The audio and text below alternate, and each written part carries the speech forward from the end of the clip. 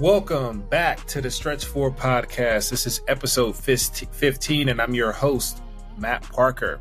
This week on the show, I'm excited to have a repeat guest, Mr. Yoni Rubin, who I actually got a chance to meet last week while I was in Minnesota for a insurance conference of all places. Small how this world works. Yoni's company was presenting before mine. And we got a chance to meet in person. But you may remember Yoni from his appearance on episode 10 of the Stretch 4 podcast, where he shared his story about the new chip accelerator failure.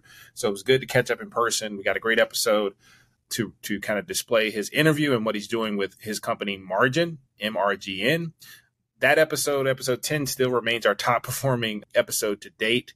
So go check that out if you haven't, episode 10 on the Stretch 4 podcast. And in this episode, Yoni will share his experience and insights on the world of entrepreneurship and the companies he's building, as well as, ranging from topics around founder insights and things like that. Additionally, on the show, I'm going to be discussing the importance of building relationships and understanding the nuances of being in different geographies. Again, spent some time in the Midwest last week at the On-Ramp Insurance Conference put on by Generator. Learned a lot, and really, I think this conference will be a spark plug for some of the things I'm doing with Modern Tax specifically. So I want to share some insights there. As always, I'll be able to give you my takes on what I got coming up on my event calendar and announcements as we get ready to move into July. Also, don't forget to subscribe to the Stretch 4 Substack newsletter, which is stretch4.substack.com. Check it out for exclusive insights. We do a weekly newsletter there. We do this weekly podcast, and we look to start to do more on that platform. And also, if you are enjoying this podcast, please leave us a review on the Apple Podcast or Spotify review sites. We've also launched a new Stretch 4 YouTube channel where you can go watch video clips as well as full podcast episodes there on YouTube. So sit back, relax. Got a power-packed show today. Hope you enjoy it. This is Matt, the host of the Stretch 4 podcast. Let's get started.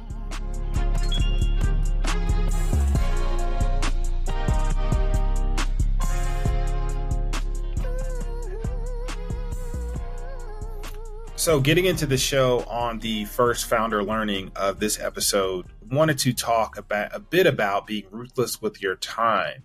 If you listen to this show, become more of a time optimized person since I've had a son, but also running a startup, obviously managing this newsletter and this podcast medium. These things take time. And so for me, it's been very critical that I understand the time constraints to be able to deliver across many of these different areas of focus. And so wanted to jump into kind of a small segment this week just on kind of what I've been learning, obviously always improving my time management, but really being ruthless with your time, particularly as it relates to being at events, conferences, and other work-related things that kind of take you away from the day-to-day. So obviously last week spent some time in Minnesota at an insurance conference as a part of an accelerator program called Generator. It's my first time in Minneapolis, so really enjoyed Minneapolis, St. Paul, Twin Cities. Didn't really expect it to be as, kind of big as it is, but a very big metropolitan area. We actually had the conference at the Allianz Field, which is where the Minnesota United MLS soccer team plays. So it was a unique place to even have a conference, but Allianz was one of the title sponsors as well, so that was all connected. But getting to the nitty-gritty, I think going to conferences is something that is a part of my life as a B2B focused founder. Many of the people who make decisions at the types of companies that we're trying to sell to are at events, but you have to be very strategic with first the event you go to and how you spend your time. So I really have come up with this 4-step framework for how I approach it. And I'm trying to now kind of map it out for my team as we grow and try to distribute it across any of my professional relationships. So if you have the ability to, and some events have the ability to give you the list of people that are going to be attending, I think it's really, really essential to assess every possible interaction ahead of time. I would probably give myself a grade of like a 6.5 out of 10 on this event, generally because it was an event that I didn't have a lot of planning before it.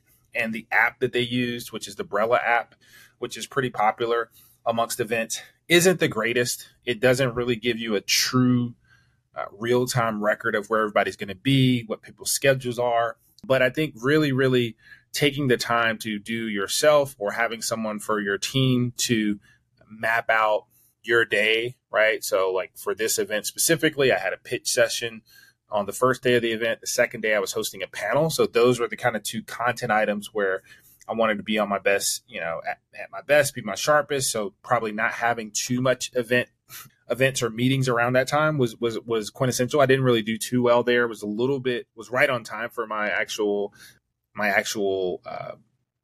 panel discussion where I was a moderator.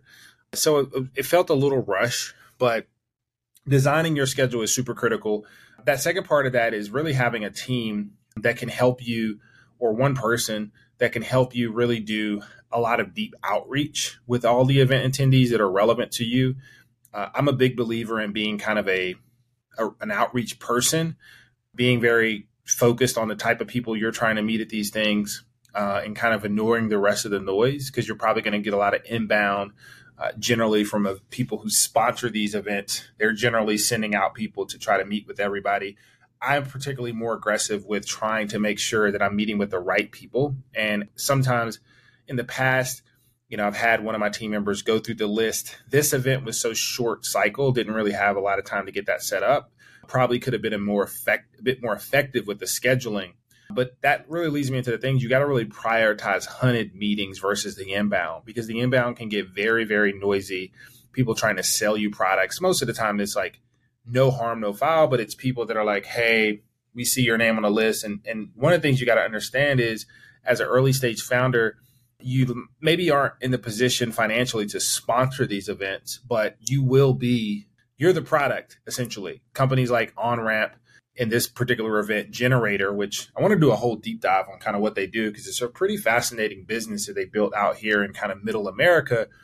They're selling these partnerships and these sponsorships to these enterprise companies. So these enterprise companies, even as I was hosting the panel, I sit on a panel as a startup founder, but I'm interviewing folks and talking to people at large companies like State Farm and and Swiss Re and these in Allstate, and every big brand in insurance was at this conference. And so you have to understand that there's three real people that attend these conferences, at least in the startup sector. You have your startups, which are people that are venture-backed companies or bootstrap companies or companies very in the early stages trying to sell their product, trying to figure out product market fit, just trying to figure out where they live. The second part of this, which is super critical, is you have the large corporations. So in this particular conference, you had Allianz as a master sponsor, you had Securian Financial was a big sponsor, and they sent out analytics teams, data teams, CVC teams. And so those are kind of like a unique arm, because they are usually the bank for these conferences. Like that's how they actually, how we can come to these conferences as startup founders for free and present and do things like that. So you have to understand the kind of hierarchy of how it's designed. And then lastly is the vendors. So the vendors that are maybe not startups, but are trying to sell their product to startups are going to be there. And so as a startup founder, you got to initiate the relationships and the conversations that you want to have, and you have to be proactive. And then lastly, kind of what I do typically, and try to do it same day at the end of the conference or the next day, is do a deep debrief. Rate myself across all these areas. Did I master every possible interaction? What did I leave on the table? Who were the people that I didn't talk to that I probably should have reached out to? Have my team go through any kind of follow-ups. Some events give you lists. Like I went to the Finovate event in San Francisco about a month ago, and I got a list of all the people that came to our presentation, came to our booth. So you work through those lead lists. You want to make sure that how did you do on hunting down meetings? Like of the meetings that you tried to book, what was your percentage? What was the reason why, maybe you didn't get all the meetings you wanted? Were you not presenting yourself? Like I felt a lot about this conference is, we're just going into the insurance industry. It's a different industry. It's a different world, and we're very new to it. So there's going to be a lot more time I need to spend on research, understanding like the true value proposition of our product within an insurance organization. So those are all things that I'm trying to grade myself on. But the underlying theme is you got to be ruthless. So many founders that I even meet with and talk with, even at this conference, just, are wasting so much time, either admittingly that they're wasting time or just indirectly not knowing like where they're supposed to be, what they're supposed to be optimizing for, why they're even in the building. And time is very much of the essence. So it's super critical to have a plan and a game plan for execution and mastering and being super ruthless with your time, which means a lot of times telling people no and really trying to hunt down those exact people you want to meet with and spend quality time with. But that's my first learning of this show. And I think I would love to hear feedback on how you, if you're a founder or you're a business person and you attend a lot of these events, how do you set it up? How are you strategic about it? Definitely shoot me an email, matt@stretch4.co, as we're trying to learn more and try to create these frameworks for early stage companies to get the best out of events, because I think they're super critical.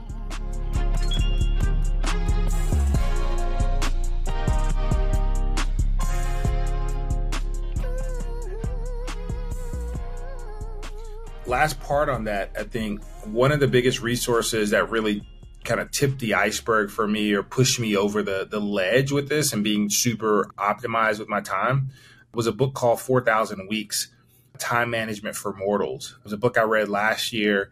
It's a life book, but I think it really helped me as a founder to kind of really, really realize like how limited time is, right? And, the premise of the book is that we have about 4,000 weeks as we live. And so how are we going to be efficient with those weeks and those hours and those days? And as you add to your responsibilities, like for me, now I'm a parent and a husband, you think much more about how you spend your time. Like in my 20s, like time optimization wasn't really a thing.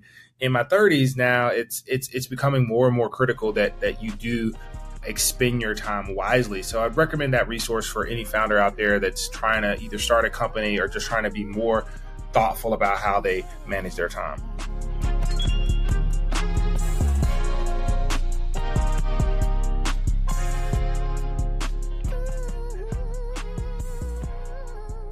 So, as you all know, I'm preparing for a half marathon. This month has really been a tough month, I would say, for being active and getting my miles. So I'm really in a tough spot. I'm not feeling the greatest about it. I haven't even signed up for it. I'm going to sign up for it this week, actually, that's one thing on my to-do list. But SF Half Marathon, really, really not feeling the most energy towards doing this right now, just because I'm a preparation person, and I'm like, I haven't really been running a lot of miles. I think this month, June, has been travel. Me and Whitney took a quick getaway to Indian Springs for our second anniversary, as well as Father's Day, and just some time to get away without our son Kane. So didn't really do much in Indian Springs. The week before that, I was down in LA for the LA Tech Week. So I worked out, but didn't really get any long distance runs there.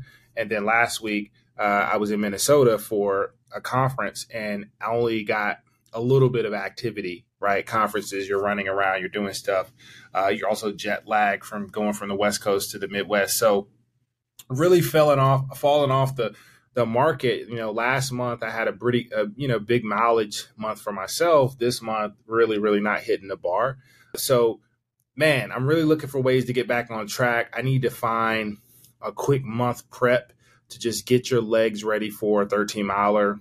But it's been tough. It's just been tough managing. And I'm really like, I read a book on running. I'm like, try to adapt. And every Saturday or every Sunday until my LA trip, I was hitting a big run, and it just kind of fell off the cliff. So I need some encouragement. So if you're on the stretch, you listen to the Stretch 4 podcast, I need some encouragement to get ready for this big race, to try to just get my body in the mindset of, because really it's a mind over matter thing. I mean, I don't think I'll have any problems physically completing the race. It's just getting my mind in the right proper focus to try to perform, because it's all about performance for me. Like, I don't want to just run it for the sake of running it. I do want to try to run it at a certain mile percentage, but it takes preparation. So got a month left. Hopefully they'll get a couple more big practice runs in before, but I mean, July in San Francisco is not the greatest weather. So that's also going to be a barrier of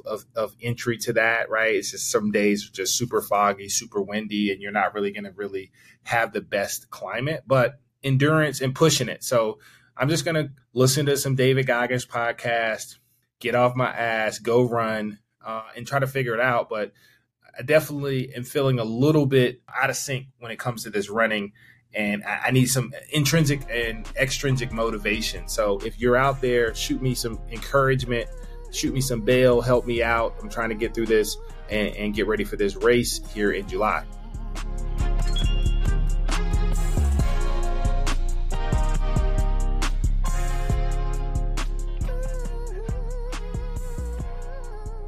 Last segment for today's show, recording this, actually getting ready for an NBA draft. So want to leave it at that, but hopefully my Hornets are going to make the right pick at number 2. I'm thinking it looks like as much information as we have out there, it's going to be Scoot Henderson with the number 2 pick, which I'm fine with.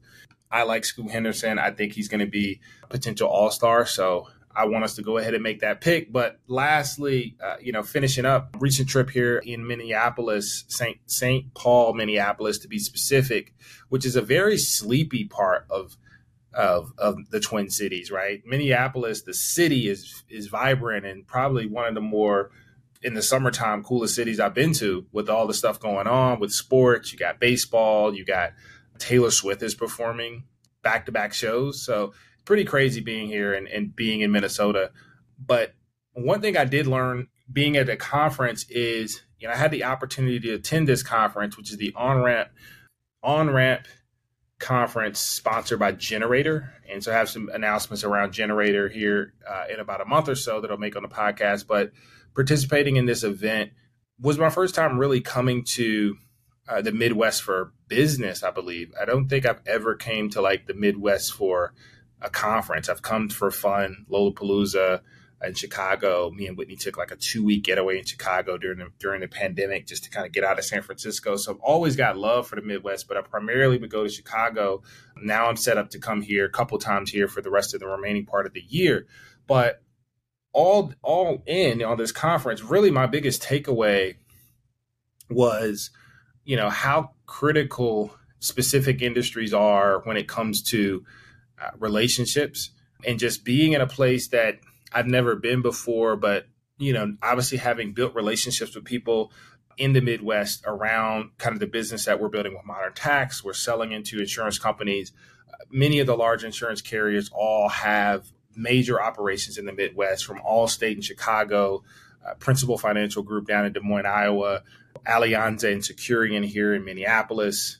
So it's a very, very vibrant place for the insurance sector. And so coming out was real eye-opening to me.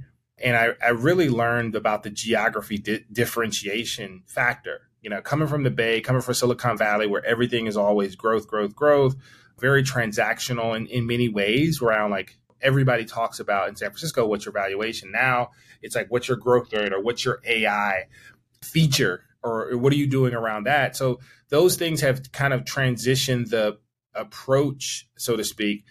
And for me, I realized like the key takeaway is the importance of these relationships here and how they're different, right? I remember a specific customer that we actually didn't close, so they didn't become a customer yet. And I remember over kind of a 12-month process doing multiple Zoom calls with their team, talking to their company executives as well as like operators within the organization. And coming to this conference, ironically, the first interaction I had was with someone who had worked at that company for 8 years, lived there in that city and town, and just was giving me all these fascinating stories about how different it is than other places, and that, the CEO of this company goes to a burger spot where they sell like $7 burgers, and he'll sit down with you and talk with you for hours. And I always felt when I was like pitching this company, it felt so kind of weird, like in this Zoom world that we live in now, where it is a reality that a lot of business happens through Zoom. But I think there was a false narrative that we as startup accelerator, venture type businesses started to assume that like Zoom was the default way to communicate with people. And it never really was, but we built that world because in Silicon Valley, what happened was more and more people had to use the technology and tools that we see, right? I'm using Riverside to record this podcast, and like that became like the way you communicated because of what was going on with COVID. But we realized in the Midwest, it was never really like that, right? Like people still would get together and meet up. Maybe they were outside. And I even remember going to Chicago, middle of the pandemic, super large city, me and Whitney. And it was the best experience for us because we were kind of like trapped away in our houses in San Francisco for months. And then you go to Chicago in the summertime where they only have 3 to 4 months of that warm weather. They were doing everything possible to be outside and be amongst people and keep interactions flowing. And so I really felt that vibe being at this conference that a lot of times I think founders, we get on ourselves about not closing deals, not hitting numbers, going through the dog and pony show with organizations where we're just doing Zoom call after Zoom call after Zoom call. And we realize like the reason the deal hasn't closed is because we haven't got on a flight to just go meet these people, or we haven't really made the initiative and the priority of being with the people that we're trying to work with and we're trying to sell to. And so that was an eye-opening encounter for me. And it underscored the real importance of understanding how sales cycles work in a relationships type business. I think a lot of businesses relationships, but in the Silicon Valley ecosystem, there is a bit of like, you're the hot company, so you're going to get respect. Not that you're the cool guy or everybody knows you. It's like you're the hottest thing in company right now, so people care about you. But when you're not the hottest company and you still need to build a business, it's a lot harder in the Valley because people don't really attract to you. But in places like the Midwest, the relationships are built around doing long-term business. So it may be hard to get that initial flywheel going, but once you get it going, it's hard to lose it. But a lot of it, the velocity is built face-to-face. So I think founders really got to be aware of this as you're approaching different industries and different markets, specifically now if you're selling up market and you're selling B2B. These relationships really, really help improve the sales cycles and the incentives to succeed. Building these relationships in person is almost quintessential in some of these industries. And you can overcome a lot of challenges and take advantage of these opportunities by just getting on a flight, going to meet with somebody, going to spend a week in a place that you probably would never go spend a weekend unless you were trying to work with a company that's based there. I think it goes a long distance, and I underrated it. And I think now I got to make up for it in a few relationships that I've been harboring and building over the past 18 months. So that's my last hot take of the week. Not really a hot take, but just some general advice.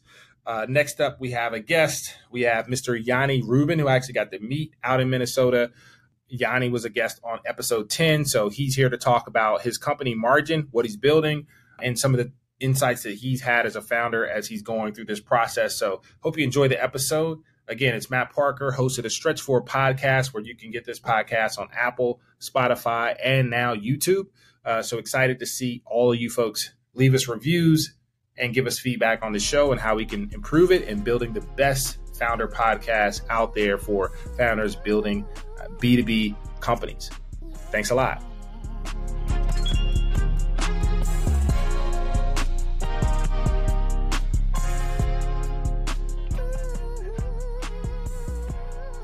Welcome back to the Stretch Forward podcast. I am your host, Matt Parker. I am here today with a special guest. We are joined by Yoni Rubin, who is the founder and CEO of a machine learning startup called MRGN. He helps small businesses overcome some of their biggest financial challenges. He supported over $250 million in fundraisers in his past life. He's also a big fan of the David Metzer podcast and the book Courage to be Disliked. Yoni, thank you so much for joining the show and joining us. Also, you're our second time guest, as we had you back on episode 9 talking about the new chip accelerator bankruptcy. Today, we're focused on you in a little bit more positive light. Yoni, how are things going? Things are going fantastic. Going into the Memorial Day weekend. Thank you so much, Matt, for having me, and I'm excited to be here. Great. Well, Yoni, let's jump right in. So you mentioned to me, we're getting acquainted, that you've helped companies raise, or you've raised something like $250 million. Maybe talk to our audience mainly founders. What was that experience like? What did that entail? And how have you kind of built your career as a startup founder? And I know you were a mentor previously. How did that all work? You got it. Yeah. So I've spent about 15 years as a startup COO between biotech companies, consumer-based companies, B2B, B2C, SaaS primarily when it was tech, when it was more software tech. Earlier on, what I did was I broke into kind of the operations field by becoming the chief of staff to a CEO. Lucky enough that the CEO had was basically just taking his company public, which was really cool to go through. And so I was more of, I was a soldier, I was a gopher, but I was also a fly in the wall. I learned a tremendous amount. And from there, just built my career on top of business operations. I'm all about how to, efficiency, how to make things more smooth, more streamlined, more efficient, saving money and still getting the same output, if not a better output. So when I was with that company initially, we had raised probably about 175 million, both in public and private placement. So that's when a publicly traded company solicits capital, either publicly or privately. And then I moved over to software. That was a biotech company. And then I moved over to software where I supported another approximately 75 million, if not more, in fundraising. So as an operations professional, that's how it came about. But my part in the process is not to pitch in front of investors. It is now because I'm a CEO. But in the past, it was all about the analysis and due diligence behind the scenes. It was all about coordinating road shows, dealing with the SEC investment banks, designing pitch decks, running M&A analysis, all sorts of fun stuff like that taught me everything that I could possibly know. Granted, I'm also learning every day, but it was just such a learning experience that I only have my bosses to thank for. So that's how I broke into it. And so you went on those road shows and helped with those presentations. How has the investment landscape changed today? I know you're now working at the early stage as opposed to working previously like you were in those larger scale deals. How have things changed today? And what do you think founders should understand about the investment landscape as they look to get started or as they look to exit their company? That's a brilliant question because a lot has changed over the last several years, but in just the general landscape, but also in terms of the first part of your question and my perspective and how I came from more institutional funding and moved into more venture-backed funding. So the funny story is actually I started my business about 3 years ago. We've created a machine learning-based platform for small businesses. What I did coming out of the gates was I designed probably a 50 or 60 slide pitch deck with forward-looking statement disclaimers and other jargon and mumbo jumbo that you only really see in the regulated world, in the highly regulated world. And so it was a bit of a culture shock initially to be told like, hey, you got to cut down these 50, 60 slides to 12, take out all the legalese, can't be telling the full story. You have to invoke questions and conversation or I should say evoke questions and conversation. And it's just a whole different ballgame. It's much more about the rapport and the relationship with the investor now. Granted, the relationship is always important, but when you're raising institutional capital, the economics are much more important at that point. So I had a bit of a culture shock at that point. One of the things that's changed in the landscape generally over the last several years, a couple things actually. Number one is the advent of the pre-seed round. So basically, angel rounds, traditionally it was angel, seed, Series A, Series B. There have been so many startups in the space. There are 72,000 aspiring venture-backed startups in the U.S. right now. And so they had to fit themselves in a bucket. And when they didn't fit perfectly in the angel round or the seed round, the pre-seed round was born. And so that's a big change as of the last probably 5 to 7 years. And then another big change is you used to be able to raise capital based on an idea. If not an idea, maybe a pitch deck, and if not a pitch deck, maybe an MVP, which is prototype in tech terms, minimally viable product. These days, none of that suffices. Absolutely none. You have to have what's called MRR, monthly recurring revenue. You have to show that your product is going to generate revenue, and that is how particularly VCs, but also angels are viewing successful startups these days. So that's been a big shift over the last several years as well. And you mentioned a bit about 72,000 or so these seed stage, pre-seed stage. There's been a very strong proliferation of new startup companies. I mean, I live in Silicon Valley, and it seems like there's probably tens of thousands of startups starting every month or every year at least. Can you share more about what you're doing with MRGN, specifically around machine learning? Obviously, AI has become very impactful. But with that large amount of companies, helping companies both sift through the opportunities to fundraise, as well as helping venture capitalists and investors sift through the opportunities, seems to be like an opportunistic play. And you're focused on small businesses. So tell me how you're leveraging this data to, or there's a specific model that you're leveraging to help these early stage small businesses that are trying to raise money. Sure. Yeah, sure. So we'll start off by saying that Margin does not only address the 72,000 tech startups out in the U.S. right now, but the 30 million small to medium businesses in the U.S. Eventually, we will also go international. We already have some international partners. And so generally, you want to extrapolate a 3 times multiple when you're going international in terms of the market size. So there are a lot of small businesses out there. I think that going through the pandemic just reinforced what we've heard for years around small business really being the backbone of our society, and not just American society, but human beings and the race as a whole. You know, if Walmart disappeared, we would go to our local neighborhood stores. If the local neighborhood stores would disappear, then half of the cities in the U.S., as an example, would have no access to those products. And so super important segment. Now I'll just say an interesting kind of dichotomy that we've seen in the investment space in particular is VCs, institutional investors, love to see very long and large contract values within the portfolio companies that they invest in, meaning they want to invest in companies that are serving large enterprises that can pay hundreds of thousands or millions of dollars for a single contract, which might span a year, 3 years, 5 years. And what that does is it more ensures and guarantees revenue, which hedges the bets of the investors. As a result, the small business space has been heavily neglected for years because small businesses have a tough time surviving. In fact, the average lifespan is between 18 and 24 months. And within that time period, 90% of small businesses and startups fail, which is wild. Turns out 82% of them are failing not because they don't know their business. Like, for example, they don't know, the hardware store owner doesn't understand hardware, the pizza shop owner doesn't understand pizza. In fact, they understand everything they need to know about the ingredients, about the parts and the equipment and so on and so forth.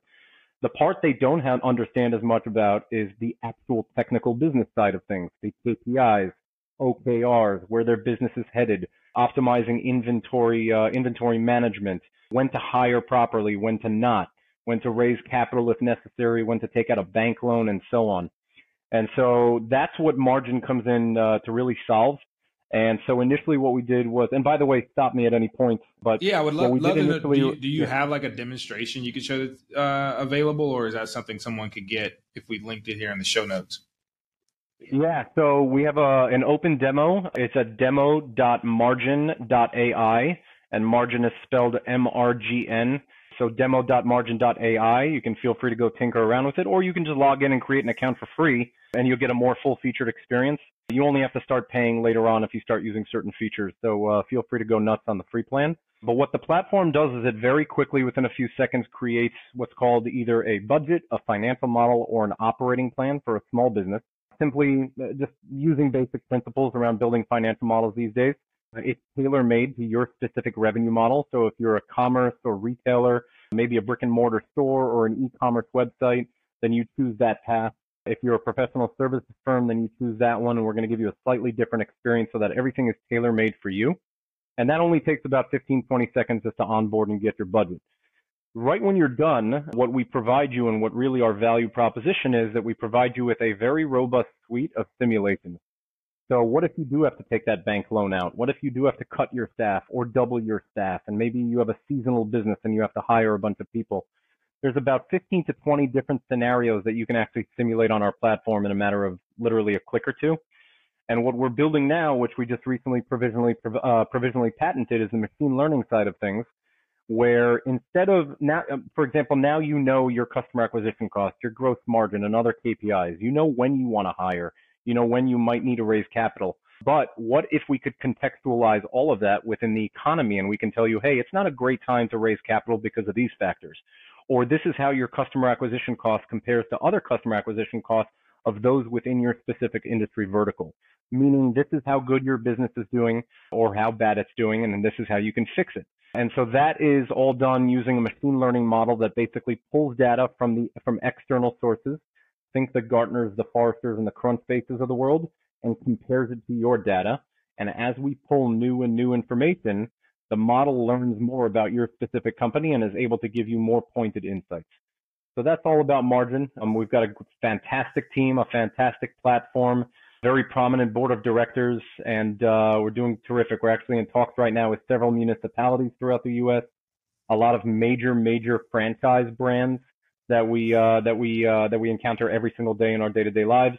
So that's what we're working on these days. And so kind of picking up there, you're working with the small business sector. So maybe walk us through kind of what the life of, like, what the current solution set is for, say, a franchisee. Like they're working and they, say I own a Five Guys or something like that. Can you discuss maybe some of the common challenges those businesses face that are maybe different than, the typical startup venture-backed company? How do you guys kind of assimilate your product to help them overcome those challenges? Yeah, so unfortunately, we'll call it the FP&A, or the financial and operational oversight space for small businesses, hasn't really existed for as long as we can imagine. An average small business, if they want to build a budget, which they should be, is probably using something like a spreadsheet, whether it's Excel or Google Sheets. If they're a little more advanced, they might be using QuickBooks, but all QuickBooks has is really it's kind of a spreadsheet in the cloud, where what they do is they pull in your historical spend, you input your forecasted spend, and it'll show you the variances between them, which is not a huge help, particularly for small business owners who just don't understand what they're doing there. And so today there's no sufficient tool set whatsoever.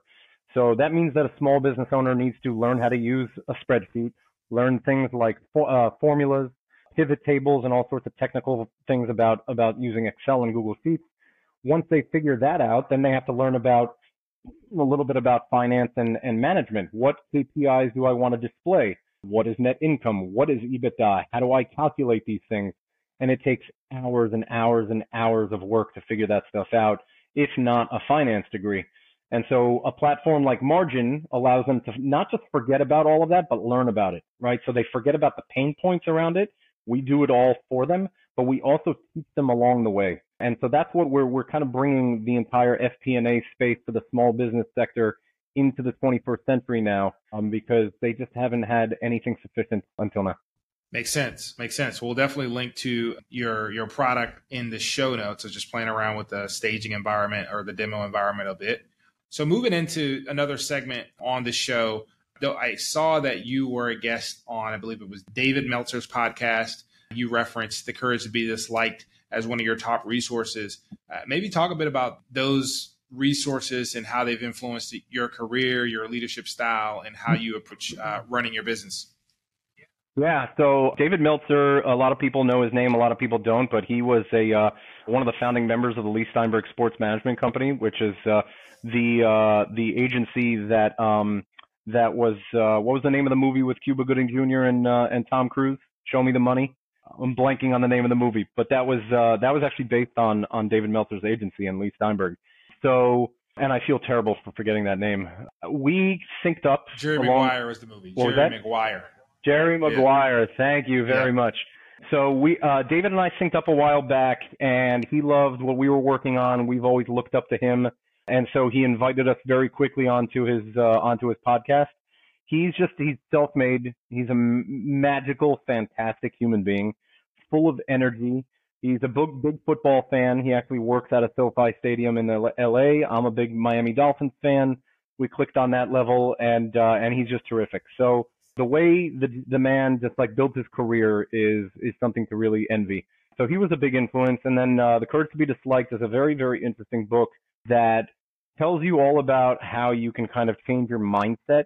So a lot of people feel stuck in ruts, right? A lot of people get depressed when it's not necessarily clinical depression. A lot of people don't necessarily know how to deal with the blows and punches of life. And this book teaches you that it's all about your emotional reaction to whatever it is that you're encountering that is going to dictate how you persevere or fall. And so as long as you're in the right mindset and you understand that you control your own destiny, then you're going to get a lot out of that book. It's a tremendous, tremendous resource. I haven't picked up yet, but I've heard it from multiple people as a great resource. So definitely Need to check out the Courage to Be This Light. Other questions here. We try to keep our podcast focused, obviously, on the business that folks are building for entrepreneurs, founders, but we also think about the lifestyle and the wellness aspect as well, as we know that performance is key to be a high performer. In the boardroom, you need to be a high performer in some facets where lifestyle is concerned. So you gave yourself a rating of an 8 out of 10. I'd love for you to unpack what does your day look like? How's your life set up to kind of be the best you can be on a day-to-day basis? Are there any kind of specific wellness routines or things you do that you think give you an advantage against all the adversity that we get as founders, both from trying to raise money, both from dealing with customers, selling, trying to get customers, building out our teams, running our teams, managing our teams? All those things have different stressors. Do you have any particular tips or specific habits or rituals that you practice that you think keep you active and keep you going? Yeah. So I recently saw an interesting movie that I think everybody needs to watch. It's called The Disruptors. It's a documentary about both average everyday people as well as celebrities that suffer from ADD. And suffer is basically, the movie is all about how the word suffer shouldn't be used in that context. So I was diagnosed with ADD a long time ago when I was a kid. And what I did was I figured out, and this is what the movie is all about, is how to take that ADD and turn it into a superpower. Basically, how to lean into your deficiencies, call them deficiencies if you want, and make them really more of superpowers that help you in whatever it is you need. So I am not a 9-to-5er. I work 24/7. Whenever work calls, I will be there because I am a night owl. My operations experience has been fantastic for my ADD because I don't have to sit in front of the computer all day and I don't have to be doing anything physical all day. I can be doing both. I can hop from the computer. I can go out and, tour an office space, come back to the computer and just constantly pivot between different things. And it really feeds into the way that I work. And so pulling that together with my operations background, everything in my life has been automated basically. So one of the things that I do is, first of all, I live by my calendar. If it's not in my calendar, I will not be there. Everything has to be in my calendar. I basically got to a point in my career where trying to remember my meetings was just not going to happen. And this was before the time of Zoom links and even before I needed to be on conference bridges and things like that, where those were things that you knew you weren't going to memorize. Just knowing that I have to be at the doctor's office tomorrow, it doesn't help me. It needs to be in my calendar. So I recommend to everybody to religiously use a calendar. The second thing I did was I scanned and I uploaded all PDFs of everything in my life into the cloud in a very, very structured and organized way. If my laptop or phone fall out the window or into the water, I don't really worry about that. Aside from financially, obviously, I don't want to lose my laptop. All of my stuff is backed up in the cloud. It is fantastic. It makes my life so much easier. Using password managers as well is a must, an absolute must. And so that is mechanically or tactically how I manage my day. But as an operations person and now as a CEO of Margin, I don't have any 2 days really that look alike. So you got to think operations people generally balance or juggle a lot of different things. So one day you might be working on HR, maybe 1 minute you might be working on HR. The next minute it might be in legal, maybe it's in production and manufacturing, then it's procurement, and all different areas of the business. And so it's not like I wake up in the morning and I sit in front of my laptop and I do the exact same thing that I did yesterday. I'm not, reconciling books, for example, or designing graphics every single day. And so that's what my day-to-day is, just completely dynamic, very different. I'll work at 3 a.m, sleep during the day if I need to, and then I'll work through the entire night if I need to. So that's how I get along. And it works for me perfectly. You need to have a partner, assuming you want or have a partner in life that understands that dynamic. It's very, very important. And thankfully, my wife is super, super supportive of my ways. That's a very good segue into parenting, or not parenting, but marriage and having that partner. How do you combat that? Because I think in my life, in my household, your way doesn't work. Not that, my wife, but she understands, we have a young son. Work is something that always is kind of ongoing, but you have to reach a point where it shuts off. But I do have somewhat of a structured, I'm typically trying to be in bed from between 9 and 10. Then I'm trying to be up between 5 and 6. And then I'm usually in the gym early and then get back to the house. How does it work with you and your dynamic? What do you mean by that? You have a partner that deals with you being up at 3 a.m. or understands your kind of sporadic timelines? Yeah, so I'll start off with the fact that I do my best work after hours. During regular 9 to 5, I'm getting emails, I'm getting Slack messages, WhatsApps, iMessage everywhere. All day, I can't concentrate on a single thing. When 5 o'clock, 6 o'clock hits, I know that most of my team and everybody else that I'm dealing with or interacting with is probably taking a step back from their computer, and that's when I really dig in. And that could be at 5, 6, could be 9, 11, 2 in the morning, whatever it is. Now, in my household, my wife and I like our quality time. So we're making dinner together, we're watching Succession, we're watching Billions, we're watching a lot of, Ted Lasso, and we watch that stuff religiously together so that we can have that quality time together. And then when she goes to sleep around 10, 11 o'clock, that's when I shine. Now, in terms of the dynamic of the relationship, you're 100% right. My wife would love for me to come to bed at the same time with her every single night. We actually will read together before we go to sleep, watch movies, do all sorts of things, but it's very rare that we do it together now because of work, simply. And so over time, she's become more and more tolerant and then more supportive of my work-life balance because she realizes it's what's necessary to be a founder in the tech space. That makes sense. Well, Yoni, it's been great to chat with you on this interview. Kind of lastly, and what we do with each guest, just give you a chance to particularly shout out any, we call them church announcements, but basically anything you got going on, where you could be found at on Twitter or on any other social media platforms, and then obviously anything you want to say there about MRGN or any kind of upcoming opportunities there. Yeah, for sure. So find me on LinkedIn. LinkedIn is the best place to find me. I'm not a big Twitter user, although I am there. Facebook a bit, not very much. TikTok, Instagram, Snapchat, or the rest of that stuff. Just my name, Yoni Rubin, YONI RUBIN. In LinkedIn, you'll find a picture of myself with my COVID beard and a man bun. I do not look like that any longer. CEO of MRGN, obviously, so it'll be pretty easy to find. And then I would say football season is is coming up, so everybody get ready. Check us out at MRGN, MRGN.ai. It's free to start and play with the platform.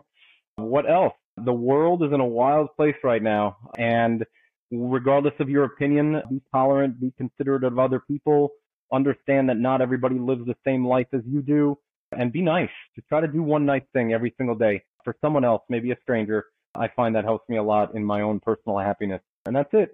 I appreciate you having me, Matt. But before we hop off, Matt, I'm going to flip the script on you just for 1 second. So we now know you're in California, you're married, you have one kid. What's something nobody knows anything about you? Me, I mean, my wife actually were expecting our second child. We announced that on Mother's Day, so the world is now aware. I haven't announced it on the podcast, but this is an official announcement on the podcast. So that's one thing that's going to be changing. Going from 1 to 2 children is going to be definitely an experience. And so learning a lot of managing children and managing startups is very, very complicated, but it's a very, very beautiful experience. And I'm always in for new things. So that's something new that the podcast audience hasn't heard yet. Yeah, that's awesome, man. Congratulations. I'm happy for Yoni. you. Well, thanks for coming on the show. This is the Stretch 4 podcast. I'm your host, Matt Parker, here with Yoni Rubin, CEO of MRGN. That's MRGN.ai. That's it for the show today. Thank you. Thank you, Matt.